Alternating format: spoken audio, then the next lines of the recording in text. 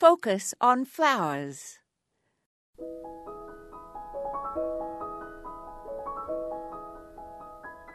Summersweet is the common name for clethra alnifolia, a deciduous shrub that enjoys filtered sun.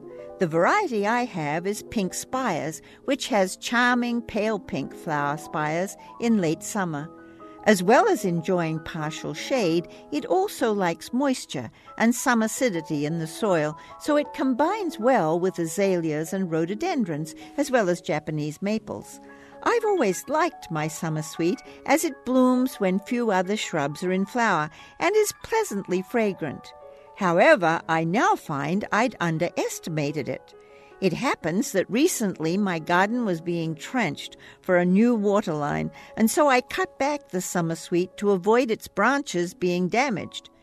It was full of flowers, and so, not wanting to waste any, I hammered the woody stems and put the fragrant flower branches into vases. I had never cut the blossoms before. Imagine my surprise and delight when I discovered that clethra blooms last well in a vase, and both the flowers and the foliage look fresh and attractive for a long time in just about any type of container. I can't imagine why I'd never thought to cut the flowers before. Perhaps because they look so pretty in the garden.